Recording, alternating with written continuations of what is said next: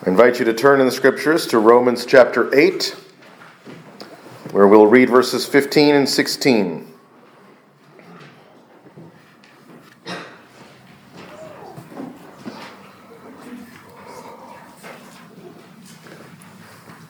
This is page 1122 in the Church Bible, Romans 8, verses 15 to 16. Hear now God's holy, inspired, and infallible word.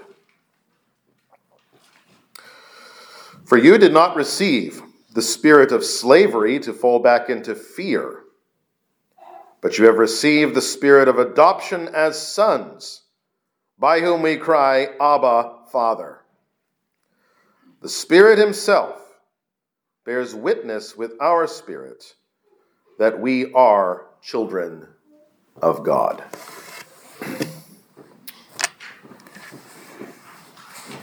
Palaedophobia, fear of baldness and bald people. Aerophobia, fear of drafts. Porphyrophobia, fear of the color purple. Catophobia, fear of hairy people. Levophobia, fear of objects on the left side of the body. Dextrophobia, fear of objects on the right side of the body. Auroraphobia, fear of the northern lights. Caliprophobia, fear of obscure meanings. Thalassophobia, fear of being seated. Stabisbossophobia, fear of standing and walking. Odontophobia, fear of teeth. Graphophobia, fear of writing in public. Phobophobia, fear of being afraid. Arachibutyrophobia, the fear of peanut butter. Genophobia, fear of knees. And my favorite, hippopotamonstrosis quepidaliophobia, which is naturally the fear of long words. Now, the website I got these from has a total of 124 phobias listed there. Apparently, modern people love to be afraid. We invent word after word to describe these fears. And some of these are silly, but of course, as we know, there are bigger fears out there. Fears of much more dangerous things than any of these phobias. The Bible tells us there's only one kind of fear that is biblical and good. Proverbs tells us about it. The fear of the Lord is the beginning of wisdom. But that fear, of course, as we know from the rest of Scripture, is not terror, is it? It's more like awe. To be in awe of the Lord God. That is healthy. What is not healthy is when we lose that awe and that proper respect. When we become Christians, when we are born of the Spirit, as Robert Haldane puts it, a servile fear, which is kind of like terror, gives way to a filial fear. The fear or awe and respect that a son has for an upright father. We could put it this way: the fear of condemnation gives way to the respect and awe of God that we should have.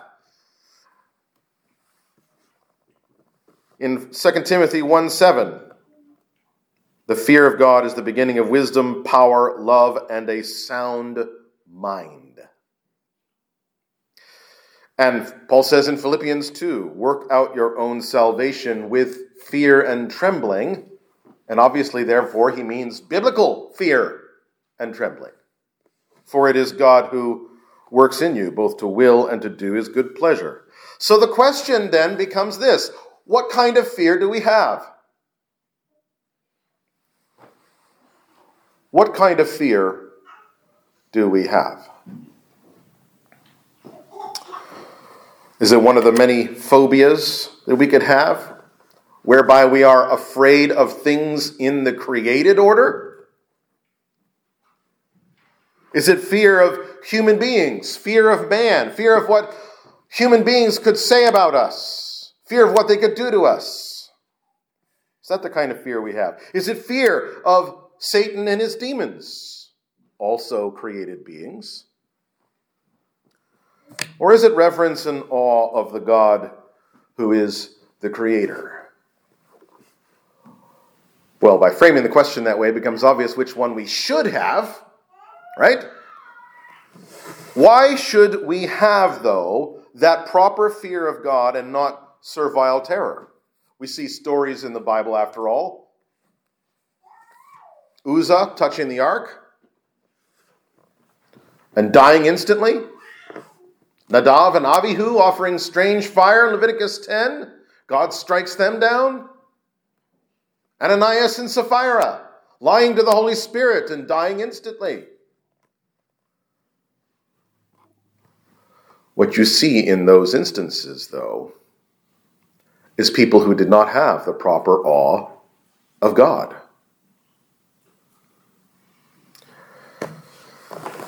The answer to this question, which fear and what kind of fear is it? What characterizes that? That's really getting to the heart of our passage here in Romans 8.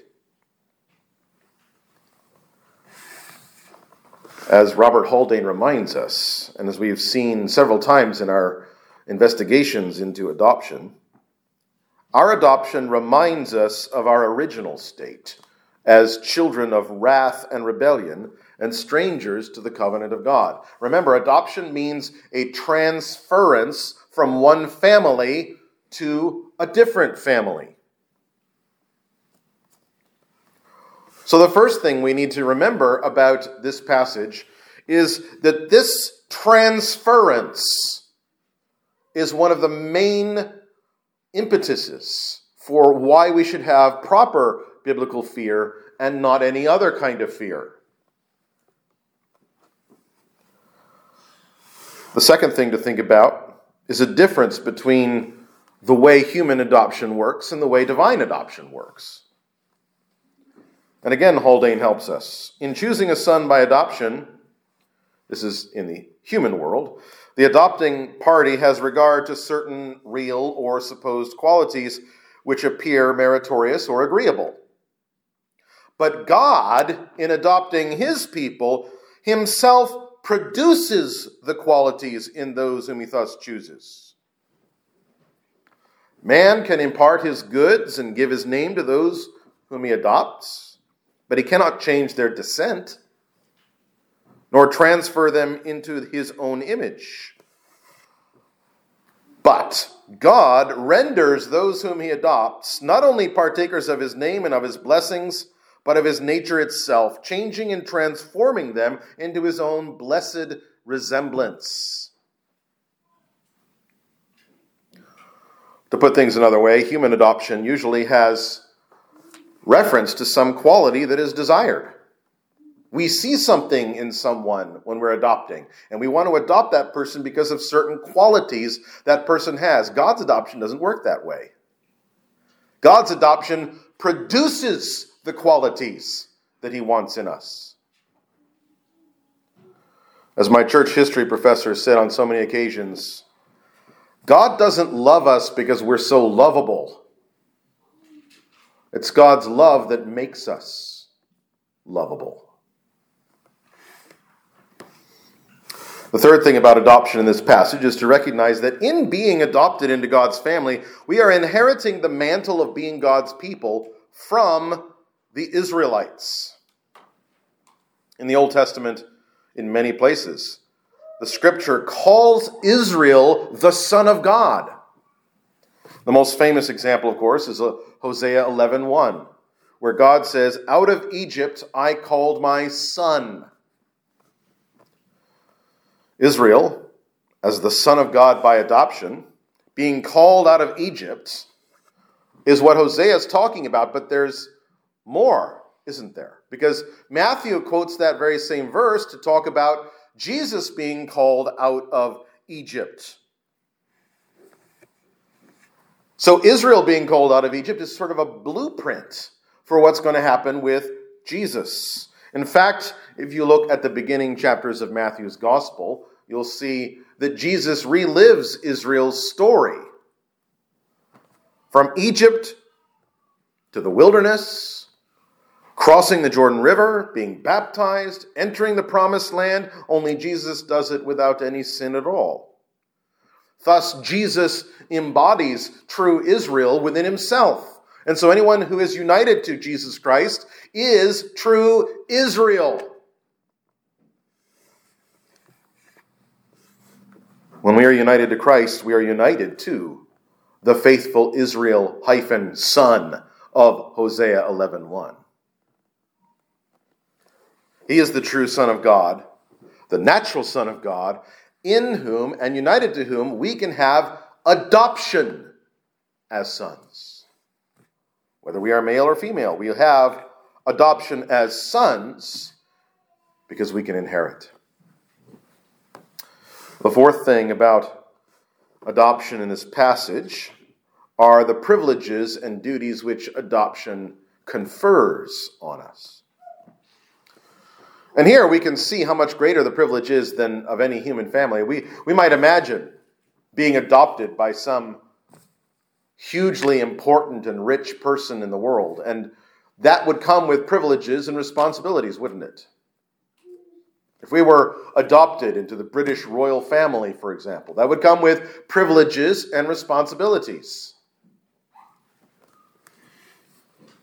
But being God's own adopted children is the highest possible privilege that any human could ever dream of having. There's nothing higher. Not even the angel's status in heaven is higher than what adopted children of God have in principle.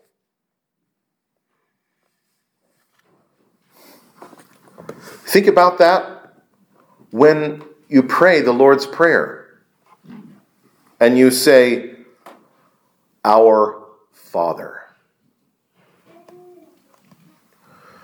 We kind of rush over those two initial words of the Lord's Prayer a little bit too quickly sometimes, don't we? And fail to consider the enormous privilege that Jesus confers on his people by saying, this is how you can pray. You can pray to the Creator and the God of the universe as to your Father. We can call God our Father. Some ancient religions allowed their people to call their deities Father. Zeus, for example, in Greek mythology, was called Father. In fact, Zeus Pater, it became in Latin Jupiter, and that's what that means, Zeus Father, but he was cut off, really, from human. He was separate from human beings, even though they made him like humans in many other ways. But he didn't have personal relationships with most people. Only those he supposedly became the natural father of, like Hercules. That's not how it is in God's family. As adopted children, we can talk to him whenever, wherever we want to and need to.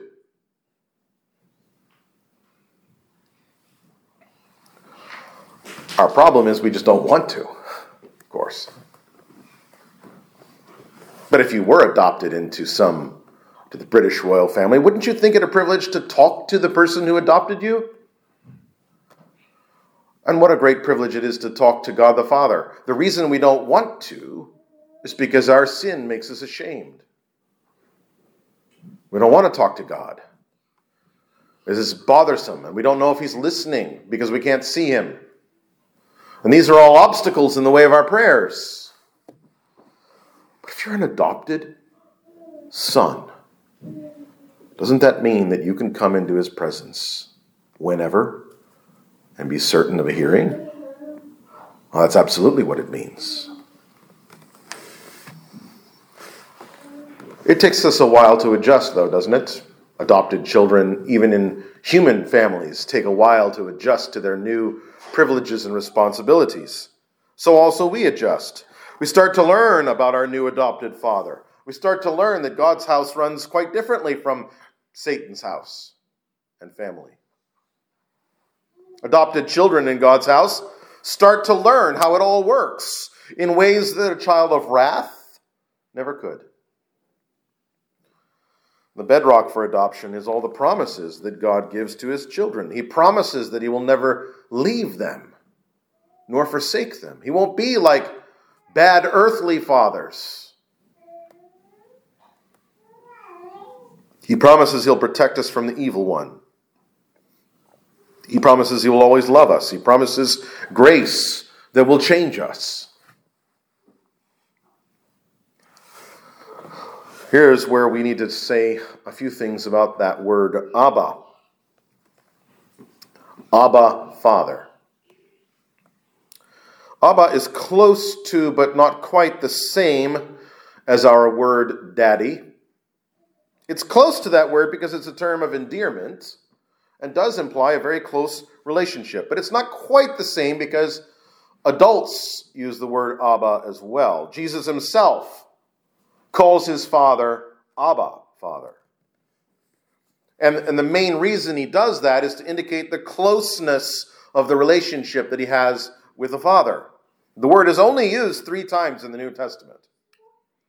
We already looked at Galatians 4 recently, which is the closest parallel passage to our own, and the word occurs in Galatians 4. And the only other time it occurs in the entire New Testament is on the lips of Jesus himself in Mark 14, verse 36, which is when Jesus is in Gethsemane.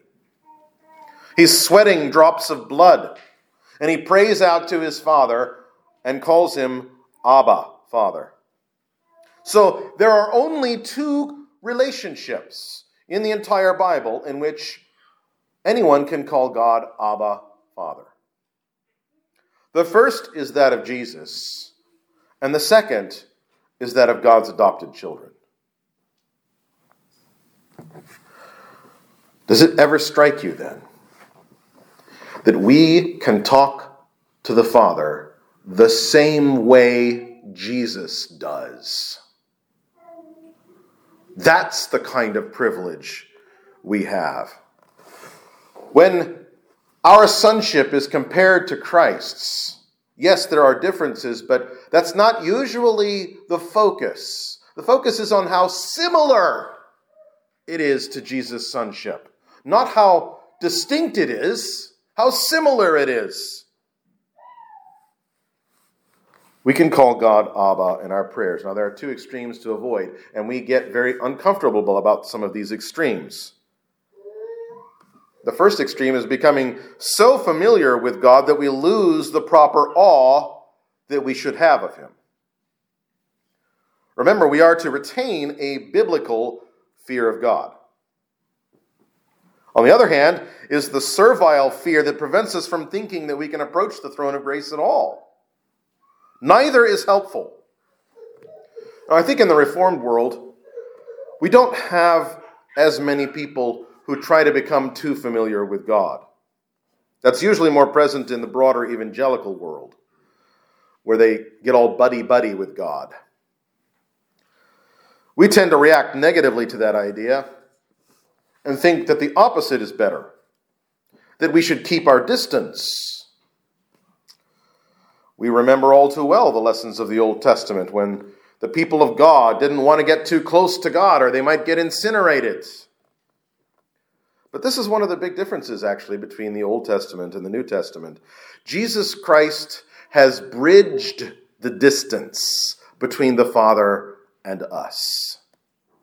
He's bridged the gap. So when we're clothed in the righteousness of Christ, our sins are covered with his blood, and Jesus has forged, by his messianic work, he has forged that bridge between the Father and us, then we don't need to be afraid to approach God.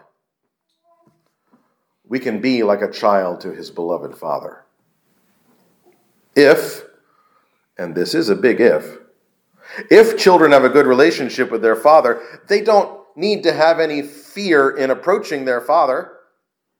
In fact, I saw a wonderful painting recently where Daddy is just coming through the door and the children rush to greet him because he's coming home and they just want to spend time with him. It's very sad when that kind of relationship is not present, isn't it? But we do have that kind of positive relationship with our Heavenly Father. We can be closer without any fear of being incinerated because Jesus makes us pure and clean and because he stands in the gap. As the psalm says, who can ascend the hill of the Lord? That is, who can get close to God? And the answer is, he who has clean hands and a pure heart. How do you get that? You get that through grace. You get that in the Lord Jesus Christ. We don't get those things by trying to make them happen. We can only approach God because of Jesus. The last thing we learn about adoption is that God is not only the source of our adoption in making it happen, but he is, through the Holy Spirit, also the one who makes us aware of our adoption. It's one thing to be adopted. But it is possible, is it not, to imagine a scenario where a person is adopted, but they don't know it. How would they behave if they didn't know that they were adopted? Well, they would continue to behave as if they were not, wouldn't they?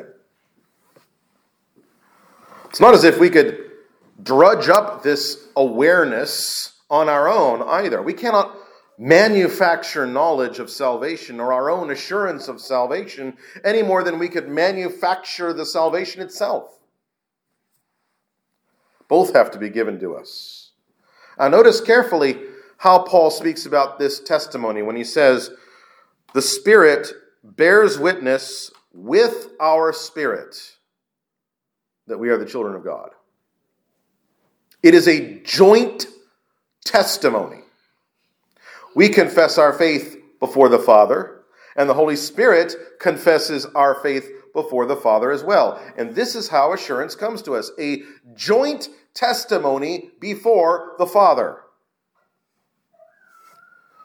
It's not so much the Spirit testifying to us, although I dare say he lets us overhear, as it were, his testimony at times. But it is the Spirit testifying with us. This joint testimony fulfills that requirement of establishing everything on the basis of two witnesses.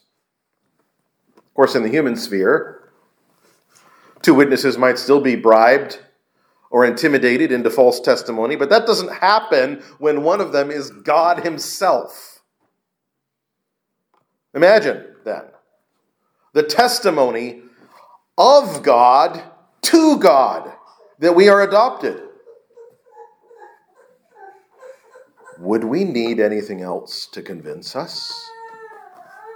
Should we need anything else to convince us? Well, there's nothing more certain than the Holy Spirit's testimony on our behalf, is there? What could be more certain, more bedrock than the Word of God himself? This is the ultimate in reasons for why we need to have no terror of God. No terror of the end times. No terror of judgment. We have adoption. Adoption assumes the forgiveness of sins in justification. Adoption assumes that we have received the Holy Spirit within ourselves. Adoption assumes that we have the righteousness of Christ speaking on our behalf. And as verse 17 will make clear, this means we will inherit God himself. He is our all in all. He is our greatest good. Beside him, everything else shrinks in importance. All those phobias become nonsense. And even the greater fears we might be tempted to pale into insignificance. Let us pray.